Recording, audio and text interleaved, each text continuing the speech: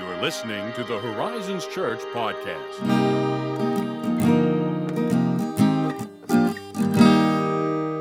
Good morning. Good morning. Or if you are listening to this in the afternoon, good afternoon. Or in the evening, good evening. If you are on the midnight shift doing something, I don't know what the term is for that. I am not awake at that hour. That is good night to me. Yeah, if I'm responsible, it is. Yeah. But if I'm not, I'll still be playing Marvel's Spider-Man 2 on the PlayStation 5. Ah, yes, that is out, isn't it? Pretty good. Yeah. I platinumed and 100%ed it. Wow. In a couple days. That is impressive. I am impressed. It's an impressive game. That is to be expected from Insomniac is, they're pretty good. Pros and cons, mostly pros. Pretty good. With, I would assume, good things and good updates to come. But no one asked about this. This is a terrible way to start our 300th episode.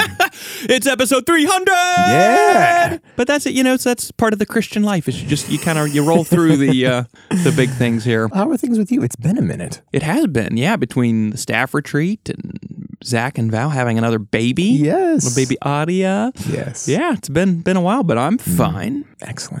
Doing well, just adjusting to the reality that now it is cold. Yeah. It's in this weird phase where I'm always asking, for what's the temperature? Helpful device that I'm speaking to, whatever it is. Amazon, iPhone, whatever. Right. And it's not usually a good answer. But then if you look at the forecast, it gets okay by the end of the day. So it does. I have to pack two, I say this like it's a burden, but I have to think ahead and pack two separate, my cold morning, it's literally freezing temperature jacket. Oh, yes. And it's not quite warm enough to enjoy jacket later on. Yeah. It's interesting. Oh, yes. Yes, it is that time of year. The last stranglehold of decent sunlight. That's right. It's I am begging for more. Please don't go. The sky Please is don't. Still blue, and pretty soon it won't be. It will be a blanket of dystopian white. That is. It does feel like the winter white sky. It feels like we're stuck in a simulation. It does. You know what I mean? It's PlayStation 1 game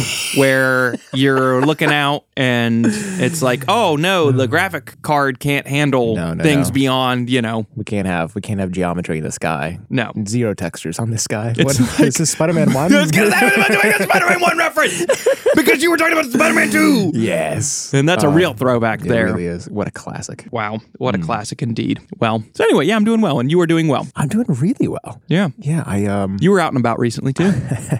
Indeed, I was. Yes. I was in Missouri visiting Sophia and her family, meeting her family for the first time. Wow. Which was really good. It went really well. That's good. I had hopes that it would go well. You would hope that it does. Naturally, one would hope. I hope this goes awfully. Yeah, but it was even better than I could have hoped for. So that was an incredible blessing. Yeah. Then I came back and got sick, so that was fun. Yeah. So it has been a while since we've convened in this room. That's right. My youngest sister would say that all of the tea has been spilled. Thank you. She literally texted me the other day and she's like, I have tea. And I was like, well, what kind? Why are you telling me this? Do you have iced tea, honestly, hot tea? With her, it could be anything. Yeah. It could truly be any of the above. Yeah. And she was like, no, information to tell you. And I was like, why couldn't you have just said that? Why did you speak to me in riddles? Why are you in dark parables of old? Now I know how the first century Jews felt when Jesus talked. Sorry. Anyway. Yeah, well, we are on episode 300, by the way, everybody. We're just really grateful that a bunch of you keep listening. That's just really cool. What a gift. Yes. We're having a great time. And for episode 300, one of our favorite themes to talk about is, of course, as with everything we talk about to some degree, hopefully, is the scriptures, the word of God. Yes, come back to that again and again. Mm-hmm. And one of the major themes that we've regularly reinforced on the podcast is the Christ-centered nature of Scripture. Yeah. And so, hopefully, episode 300, it's a reminder this is a Christ-centered podcast. But when we're talking about Scripture in general, and we talk about it being Christ-centered or Christocentric, what we're saying is that we take Jesus at his own word when he says in places like Luke 24 that all of the Bible is about him. Or when he says in places like John 5, when he's speaking to the Pharisees, he says, you all search the scriptures because you think that in them you have eternal life, and yet it is they that testify about me. Exactly. And you won't come to me that you may have life. So you've got out of Jesus' own mouth the truth that all of Scripture, including the Old Testament, is about him. Yeah. So the Old Testament is not sub-Christian scripture. It's not the first draft. Yeah, right. It's not like, oh yeah, like that was try 1 and God's like, no, try 2. The way they act, it certainly feels like the first sometimes that's it. Yes, it's like you people cannot. Please. Like, I am begging you freaks. Could you be normal for 5 minutes? So obviously, all that said, it's pretty important to get this idea into our heads that all of the scripture ultimately is about Jesus. And so if Jesus is saying that all of God's word testifies to him, then one of the interpretive questions we ought to regularly be asking is, what does this passage teach me about Christ? Or how does it predict him? How does it foreshadow him? How does it prefigure him? How does it highlight him? How does it reveal him? Where does it reveal a need for him? You go down the list, but it all comes back to Jesus, ideally. Like growing up in the faith, it could be easy to take this for granted. Like it is a very familiar idea that scriptures like point to Christ. And I do think of that John 5 reference. Yeah. Like that's what comes to mind. But despite the fact that I could easily take that for granted, like of course it foreshadows. It's easy, sort of, in our modern context to say like, oh yeah, look how obvious this is. Look how obvious it's pointing towards Christ. But I think truly how far-reaching this is, I think it could really be quite a task to discern. It is. I actually, interestingly enough, or maybe not interestingly enough, I say that phrase a lot and maybe people aren't interested, but I just finished a rather thick book for my seminary studies called Preaching Christ from the Old Testament. Ooh. And you're talking like roughly 400 pages of here are like the 9 different ways and here are the 27 different questions we need to ask too. You can get really, really deep into this. And so all this is to say is I think we've tried to drive that hermeneutical truth home quite a few times here on the podcast. And it's certainly something that I think is reflected in our sermons at the church. But there is a danger here. And funny enough, in our 300th episode, that's what I'm going to talk about. You know, we're going to discuss this, is that there is a danger if we allow this necessary reading strategy to become disproportionate, right? And that's always the problem, right? Is like good things out of proportion become bad things. Exactly, yeah. So when I say there's a danger here, I mean that while the Bible is by Jesus's own words Christocentric, it is not monochristic. Or Christomonic or Christ only, if we want to put it another way. It is all about Christ, but it is not only about Christ. It's about a lot of other things as well, and it might sound weird to put it in those terms. Like, it's not only about Christ. Like, you might be tempted to kind of like flinch and like, what? But you get what I'm driving at here initially? Yeah, absolutely. And I think that's a really helpful distinction, because I think it just naturally sounds like, oh, monochristic. I think that naturally sounds very righteous and holy. Like, sure, right? Yes. Christ only, buddy. Come on. What an elevated approach to expect of ourselves as we read scripture. But I also sense that, like, when you're approaching this, even with a healthy intent of looking for Christ within the scriptures, you could become like so hyper-focused with forcing connections over the smallest fragments that you don't step away and realize how much it's actually saying. Like, yes, it is informed and leading to and pointing to Christ, but it is also instructing us in our daily life and, in the here and now. And even like a historical reference that there's just so much that it is offering. It's complex. Right. Yes. There is no... There's not a monolithic, perhaps is another good term to use, way to read Scripture. Like, Scripture itself does not support a monolithic reading. We even have, like, a variety of genres within our Scripture that function in different ways to teach us. Like, that's fascinating. Yes. Like, I, for one, am so glad that there is a whole book of the Bible called the Psalms. It's literally 150 poem prayer songs. Like, that's right up there for me, as opposed to, like, the long lists of genealogies that God put them in there, so they're important, essential, but it takes me a little more in my weak nature, to come around to that. Yeah, so all that is to say, exactly to your point, that we can say in the spirit of John 20:31 that the Bible is primarily given so that we might know the triune God, particularly as revealed in Christ, and believe in him, right? And with a belief that's not just demonic, right? Like like all the demons know that God is one, and they have the decency to at least tremble at that fact. The Bible is about a great many other things. And again, just so we're clear that Scripture reinforces this, we're not just making this up. Paul says in Romans 15 that everything written in it, and he's referring to the Old Testament, and obviously then that carries over to the New, everything that was written in it was written one way or another for our instruction. So that comes back to your kind of like, oh, hey, not just what do we believe about God, but how do we live? And to that point, he says in places like 2 Timothy 3, the word of God was given so that we might be equipped for every good work, right? It's interesting. I was finishing up another book for seminary recently where the author was talking about the two primary rules for reading Scripture are the rule of faith and the rule of love. And the rule of faith, if you boiled it down, had to do with our orthodoxy and what we believe. And then the rule of love has to do with orthopraxy and what we do. And those are the two bottom rules with which you should read the Scriptures. And again, I would argue that the definite article good work, as Jesus himself once said, is to believe in him as the one sent by the Father in the power of the Spirit to redeem us from the curse, to make all things new, bring us back to God, etc. John 6:29. But there are many other works we're to do once that has happened, and so we ought to read our Bibles accordingly. And I feel like that's fairly straightforward, but what does it look like in practice? Okay. That's always the question, right? Is do you have any examples of what this looks like? And I thought it might be helpful to take a really perhaps easy one, a story we're all familiar with, the story of David and Goliath. Okay. Because I think this story gives us a good lens for understanding how we both can read Scripture Christocentrically, but not read them Christomonically or monochristically, however you want to frame that, and read the story for other instruction as well. Yeah, I think that's interesting because this is definitely something that I would look at as like a very character-driven story. Yeah. It's a story of these people. It's a story of like this moment in David's life. Right, yeah. But clearly there's more context to uncover. Yes.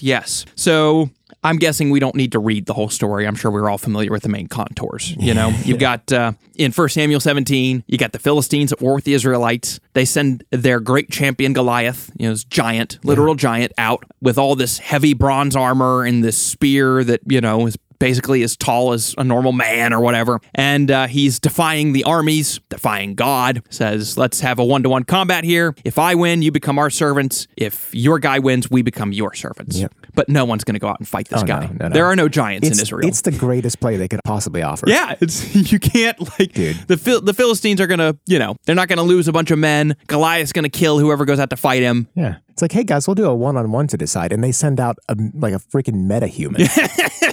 Like the likes of which have never been seen since Are you descended Nephilim. from the Nephilim? Yeah, that's right.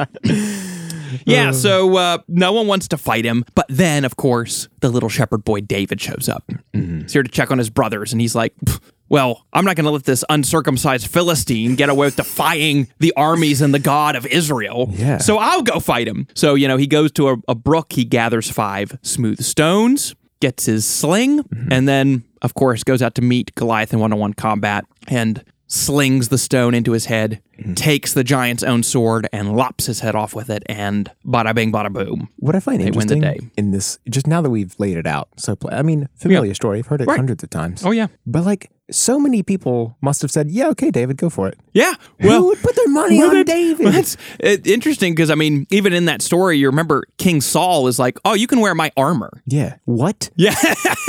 You're still going to you realize you're gambling the complete military loss on this child, this shepherd boy. Yes. Good luck. Who, to be fair, it's like, oh, yeah, I've killed bears and lions, but impressive. They're bears and lions. They're They're bears not. and lions. Are they wearing bronze armor? Yeah. I don't think so, David. Is that bear coming at you, standing 9 feet tall with a giant spear in his hand? No, I think not. I think not. Wow. Yeah. So you got this great story in Scripture, and then it comes up in the preaching calendar. And how are you going to preach it, right? Well, the typical way a story like this is interpreted/preached is that we need to be like David. Trust in the Lord as we do battle with our own giants. I think that's the most frequent take on that story I've heard growing up. Yeah, the minute you said David and Goliath, all of that just comes flooding in second nature. The attitudes of the people around him, which I recently commented on. His response, the whole thing comes like fully formed. Yeah, because our imagination is kind of soaked and steeped in it at this point, exactly. right? I use that little image of Saul giving David his armor, and then of course David is like, nah, I don't fit in this. This doesn't work for me. Yeah. I use that image when I'm talking to people to say, what works for me may not work for you. Like, my armor may not fit you. You need to figure out, like, even that image, I use that very... Some people would tend to say that's moralistic, but it's just the image, right? Like, you're using the image. By the way, New Testament authors do that all the time. They just like throw a scriptural image in. It's not like it's necessarily like, oh, they want you to go back and like, it's not necessarily the universal rule for all people at all times, but it's a helpful way to, just like, this is a good image. Yeah, like, look at this pattern that should be familiar to you. Right, exactly. So anyway, back on track here. So all that is to say, that's a legitimate way to read the text, is to say, oh, like David here is an exemplar of faith in God, even though you're facing something that looks like it's going to destroy you. I mean, Scripture commends all kinds of imitation. Like in the New Testament, you get Paul saying, imitate me as I imitate Christ, which is you ever seen the memes of that, where it's like, you got this like beautiful drawing of a lion that's Jesus, and then you got Paul imitating him. He's like, okay, it's not quite as beautiful and good, but like, you get the picture, it's a lion. And then that's me imitating Paul, and it's like this ridiculous stick figure lion that was drawn by a 2-year-old. But you get that, and then you get James, for example, holding up Elijah as an example to follow, or Abraham as an example to follow. So that is a legitimate way to read texts and preach them. It's like, here's an example, like, follow it. Exactly. It's totally fine. But it's not the only way we ought to take a text. One thing in particular with the Old Testament that I do, to flip back on the other side of this, is that if the only way you preach Old Testament texts is exemplary like that, you preach stories and then it's only examples with no connection to Christ, it is interesting to me, like, oh, if you could preach a sermon and a good Jew, or maybe even a good Muslim, could like nod and then have no issues with it, you've not preached a Christian sermon. Interesting. Because you're essentially, you're missing a dimension of what it's intended to. Yes. Yeah. So that is to say, you flip all this back around, we understand the text Christocentrically, which means there's an angle to this passage where we should see David as foreshadowing Christ. So in this case, without getting into all the details of how this works, but like we can lay it out basically, if we do it that way, we are the hapless Israelites who are staring down the giant of sin and death and the devil, and we can't fight that guy. And we need a representative to go in our stead and take on that giant, who in this case is Christ, right? Who is the true and better David. And he, of course, then, you look at Jesus, he looks undermatched. He dies. True. Like, that's like, okay, you talk about underdog. Like, you backed God into a corner, so to speak. And then, of course, he triumphs over the grave by dying. He slays the giant with his own sword, so to speak. Yeah. That would be a Christocentric way to read it. And then, of course, after David defeats Goliath, the Israelites follow him as he goes after the Philistines. And it's like, so that's what we do too. We follow Christ as he's on the victory march. Okay. So you get that in a Christocentric reading and preaching of the text. Yeah, I really don't think you often hear that spelled out. I mean, that's not a familiar, I think, like, exposition on like the David and Goliath tale, but I think it obviously seems like a very natural fit. My learned patterns of thought, like when you mentioned the story, that they go to the simple, straightforward, prepackaged thing, but when you make these connections, I'm like, oh yeah, that does seem quite obvious. Like, why did I not see that before? Why did we not bring this up? Yeah, so you want to do that, but then you don't want to make it Christomonic. Yeah. So the idea would be there, if all you're ever going to preach is, okay, this figure foreshadows Jesus, like David foreshadows Jesus, and you just need to trust him. Like, again, you need to do that. Sure. But that's not all the text has to teach us. Yeah. So let's take another example. Let's twist it one more time. Let's just take the larger context of 1 Samuel. This story, in part, is meant to demonstrate to the reader how God is at work in the Davidic line to exercise his rule and reign over his people in lieu of Saul's faithlessness. I honestly wondered if there was like a Davidic line thing. Yeah, right. Like, I mean, that's a huge part of Israel's story. It's quite handy that kind of prefiguring happens within that connection of lineage. Yes. So you're talking there about a canonical reading that says this helps us understand some of Israel's history. It helps us understand God's covenants. Right? So you start getting into that side of it, and then you could, let's put one more twist on it. You could start talking about some of the psychological reading of it, and I use that term very carefully. What I mean by that is you could read that text and do a sort of study on it, on how, let's consider how Saul psychologically led as the king of Israel. And you trace major keystone moments in his reign. Yeah. How often is fear driving his decisions? Yeah, his highlight reel is pretty dire. Pretty bad. You go back to like when he's about to be made king, he's hiding in the baggage. Man, yeah, that's what I think of. Yeah, you got that. He is the king who should go out in the one-on-one combat. He won't do it. He's willing to send a shepherd boy in his place. When David wins the battle for him, he's scared to death that, the people are favoring him more than me. You just get all these things going on. That's a psychological, that's a helpful way to read a text and a legitimate way to read the text. Like God didn't include those details just so you could read by them and be like, oh yeah, that's in there for our instruction. Yeah. You could also stop there and touch on sins to confess, like you could see David's older brothers being arrogant and talking about like, hey, do you look down on people that would come to your aid and you think, well, I'm above that. I don't need help. Like, really? Like, are you sure about that? That sounds like pride to me. You may need to confess that. So all this to say, when we come to Scripture, we ought to read it Christocentrically, but not monochristically or Christomonically. Again, Paul shows us that the commands about muzzling oxes ultimately contain principles about paying pastors fair wages for crying in a bucket.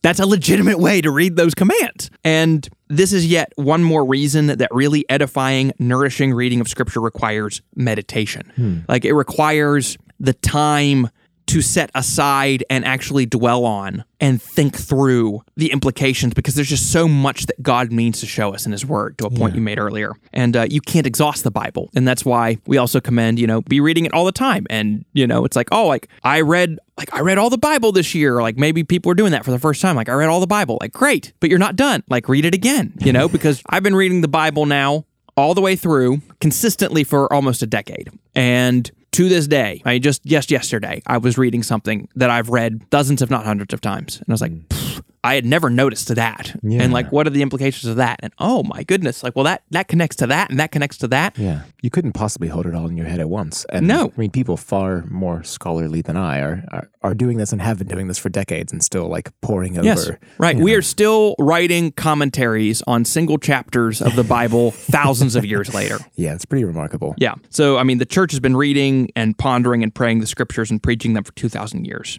And so we're still discovering that this book is, in the words of St. Augustine, ever ancient and ever new.